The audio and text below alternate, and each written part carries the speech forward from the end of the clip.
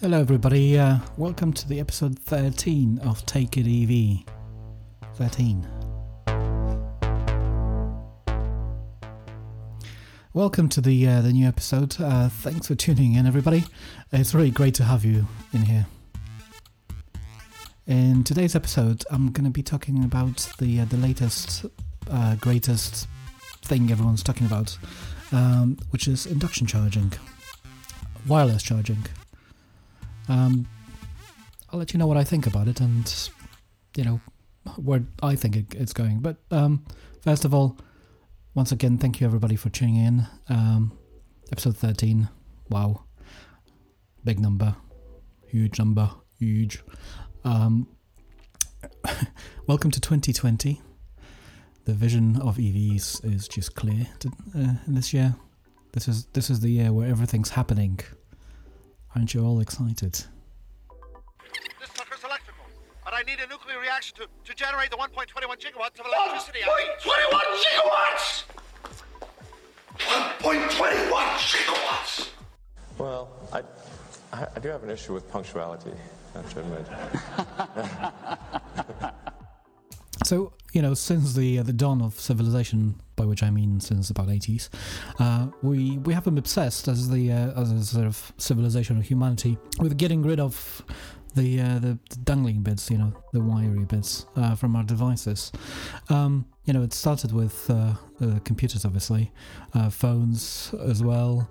Pretty much most of our laptops these days, or most of our computers are laptops, for starters, but also most of our computers just use Wi-Fi. We no longer plug in. I still remember fiddling with the Ethernet cables in my younger age, but nowadays it's nobody really cares about that. I've been reading recently that in order for civilization to sort of move over to electric transportation, we need to shed the wires. I'm not gonna quote the Nissan CEO, who just ridiculously said that certain people are unable to or inconvenienced by plugging in, and that's why they're not going to push for pure EVs anymore.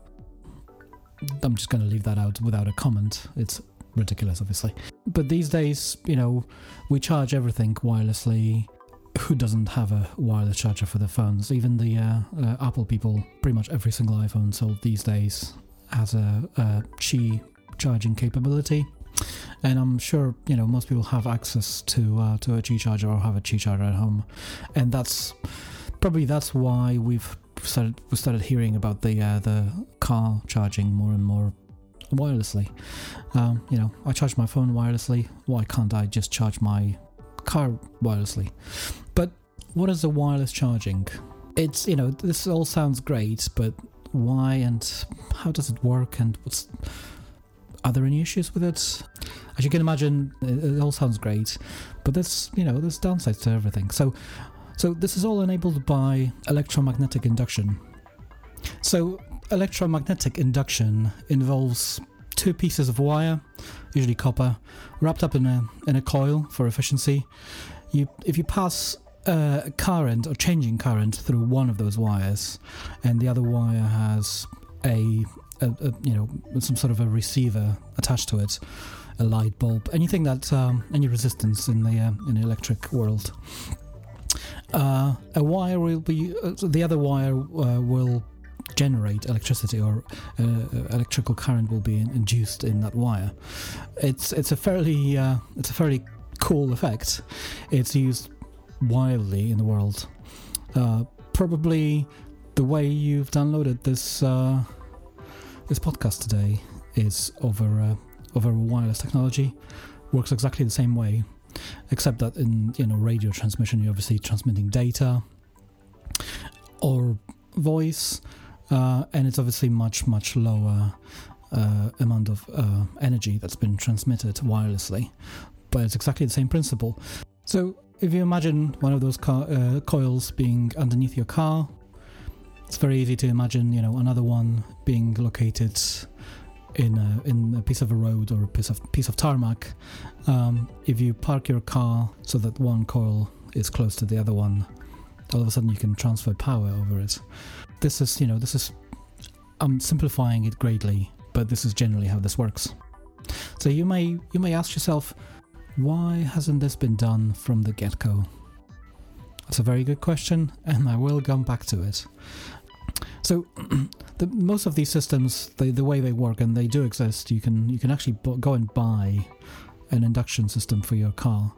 You'd have to install it underneath your car, obviously, and then in your garage or in your driveway, the other bit. The way these systems work is basically just they take the power from your outlet or from the grid, and you convert the usual 50-60 hertz frequency of the power in your outlet to very high frequency, and then send it through a coil. Obviously, this gets a bit more complicated because one thing has to talk to the other and has to let it know that this is how much power I have. Okay, but just it's a bit more complicated. But in principle, this is just electromagnetic induction. A lot of money has been poured into these technologies to enable car charging, and sort of as an extreme example, when I researched the latest, greatest technology, about 2 years ago, folks at Oak Ridge Laboratoire in the USA have demonstrated a system that can transmit up to 120 kilowatts of power. Just to give you an example, that's how much the previous version of Tesla supercharger could output. That's the maximum it could output. The new one obviously can do up to 250. This was over about a 6-inch gap, and they just basically plugged in a battery on one end that was charging, and on the other end the whole thing was plugged into the electrical grid. It sounds amazing, doesn't it? But again, this was done in a laboratory, in the sort of lab environment when everything was set up for this to work. And this was, over about 6 inches, which it's not. Your car is usually a bit higher than 6 inches off the ground. Depends obviously on the car. These systems have about 90% efficiency in the sort of the best case scenario. The efficiency of this depends on so many factors. I'm not going to go into it, but in theory, this would allow us to, if we had this installed in say parking spaces at our own house or in parking spaces on the council grounds. This would be ideal for people who don't have access to off-street parking. You could just park the car; it would charge overnight. This would be perfect when you drive on a very long distance drive, and imagine these things being installed in a motorway, and as you're driving along, your car is being topped up just by driving over the sort of charging lane. Sounds amazing. You stop at the traffic lights, and your car gets a boost whilst you're sitting there waiting for the lights to change. Amazing again. This all sounds very very cool, and I think recently UK government has announced that they're going to give about £40 million towards researching this, which, to be fair, actually doesn't seem like a lot of money for something that is supposed to solve, an EV charging problem. So let's ask ourselves a question: Is plugging in really a problem? Do we actually need to go through all this effort to solve, this seemingly simple problem?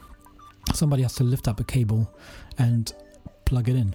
We've been doing this, we've been plugging things in for at least 50 years. When you buy any piece of equipment and you bring it home, you will plug it in. There isn't a widely available solution for your house that would allow you to bring in your television set, put it in the living room, and wirelessly transmit the power to it. So if we didn't need that for our appliances in our house, why is it so important, or why do we need this for electric cars? It's a good question. This is it. This is the answer.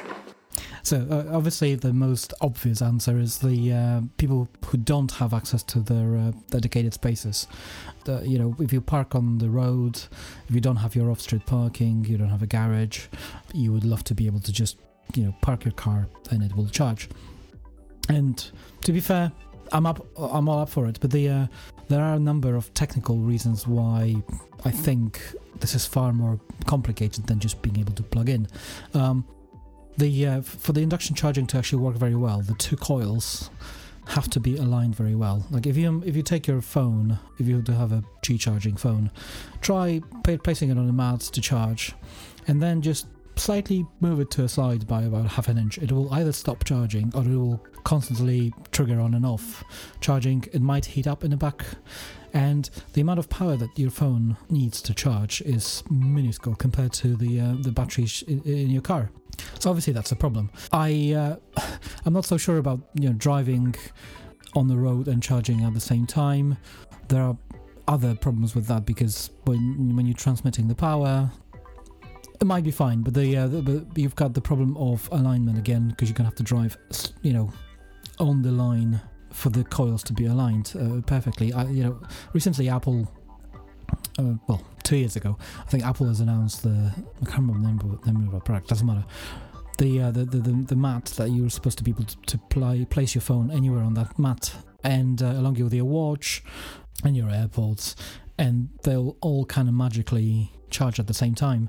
What was happening is that underneath that there would be multiple coils that overlapped, and the mat would know where to direct the power in order for your device to charge. However, one of the reasons, obviously, we'll never find out because it's not a public information, but everyone sort of suspects that the reason why this has not happened is due to overheating and efficiency issues with that product. And again, we're talking about milliamps in there, like milliwatts. It's not enough power to cause any issues, but if a company like Apple is afraid of people's phones overheating, they're not going to obviously sell that product. Again, imagine that in on your street. I think that's probably as or more dangerous than having cables around in the street. There's been a lot of negativity from this couple of people on Twitter who are usually very, very negative about other companies doing things, about the because the on-street parking charging has been solved by some of the councils by enabling the outlets in existing bits of kit that are on the street already, being that a bollard or your lamp, right? It's not very hard to put a plug in there and allowing people to charge. I think that's actually a very smart solution. However, that obviously creates some controversy. We would love to have something that's better, but I think there's still a long way to go before we see induction charging take over. The issue number one is the fact that you have to be aligned very well with the two sort of sides of things have to be aligned very well. If you just walk through your neighborhood and have a look how people are parking their cars, you'll seldom see people parking precisely within the limits of the box that they're supposed to park in. All cars are kind of squonky, either one way or the other. Everyone has their own different style, and nobody, apart from a few really, really extreme examples, nobody's really into that parking their car very precisely. So that's a problem number one. Problem number two is the fact that, like I mentioned, the distance between the car and the two coils matters as well. This is there's this thing in physics called inverse square law, which I know, but it basically states that the physical quantity or intensity is inversely proportional to the square of the distance. And in like completely layman terms, it basically means that you double the distance, you quadruple the loss. So this works for sound, this works for light, and this works for electromagnetical field. So, when you're a meter away from your light source, you receive 4 times less light than if you were right next to it. If you move 2 meters away from that light, you'll have 4 times more loss of light, and so on and so forth. This obviously isn't something that we think about, but because we seem to like the human perception is that everything's proportional. So you double the distance, it doubles the loss, but that's not the case. So if you imagine kilowatts of power being transmitted between the car and the pavement or the coil in the road, if your car is slightly off, if your car is taller, if your suspension is slightly higher, if you're just parked on the curb and the curb is slightly higher, there's variance, and that will introduce massive amounts of losses in the power transmission. That's not something we want to talk about or think about, but that's just the way it is. So, I personally think that this is still far away, and obviously, ideally, what you want to do is basically being able to park your car and the 2 coils kind of magically align themselves, and maybe something sticks out from underneath the road and attaches to the car. But at that point, why not just have a piece of wire that you plug it in? It's cheaper, it's simpler, and we already have the solution for that. So it might actually turn out that, in my opinion, induction charging will be useful, but it might be something that's very extreme as a solution, and it will require a lot of effort for this to work very well. Useful, and of course, at the end of the day, with the battery sizes, improving and the battery cost improving greatly, we might hit the point soon where you're not going to have to plug it in every day. We've started with the EVs being these sort of things that you plug in overnight every day, and every day you just leave your house with the full tank. But we might not need that. We obviously will have to rethink the way we travel at some point. These days, whenever somebody new to EVs thinks about, okay, well, I want to look into the electric car, they always think about, okay, well, I need to replace what I have now, the way I think about driving now, with the same thing but electric. But that's not how things work. Your landline at home isn't exactly the same as your mobile phone. There's certain things you've lost, audio quality for once, compared to to your mobile phone. And we're talking about mobile phones as they were when they were introduced. The fact that you can't just you can't take your mobile phone everywhere. There will be areas where your mobile phone will not work. So it's not an exact replacement in terms of the functionality. We've learned and we've gained so much more by using something like a mobile phone, and I think it will be the same thing for electric cars. The things will change, that we will look at the new challenges, but we also adopt and love all the new benefits of having electric cars. Yeah.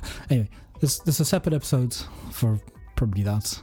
I can't remember which one, but we talked about these things before.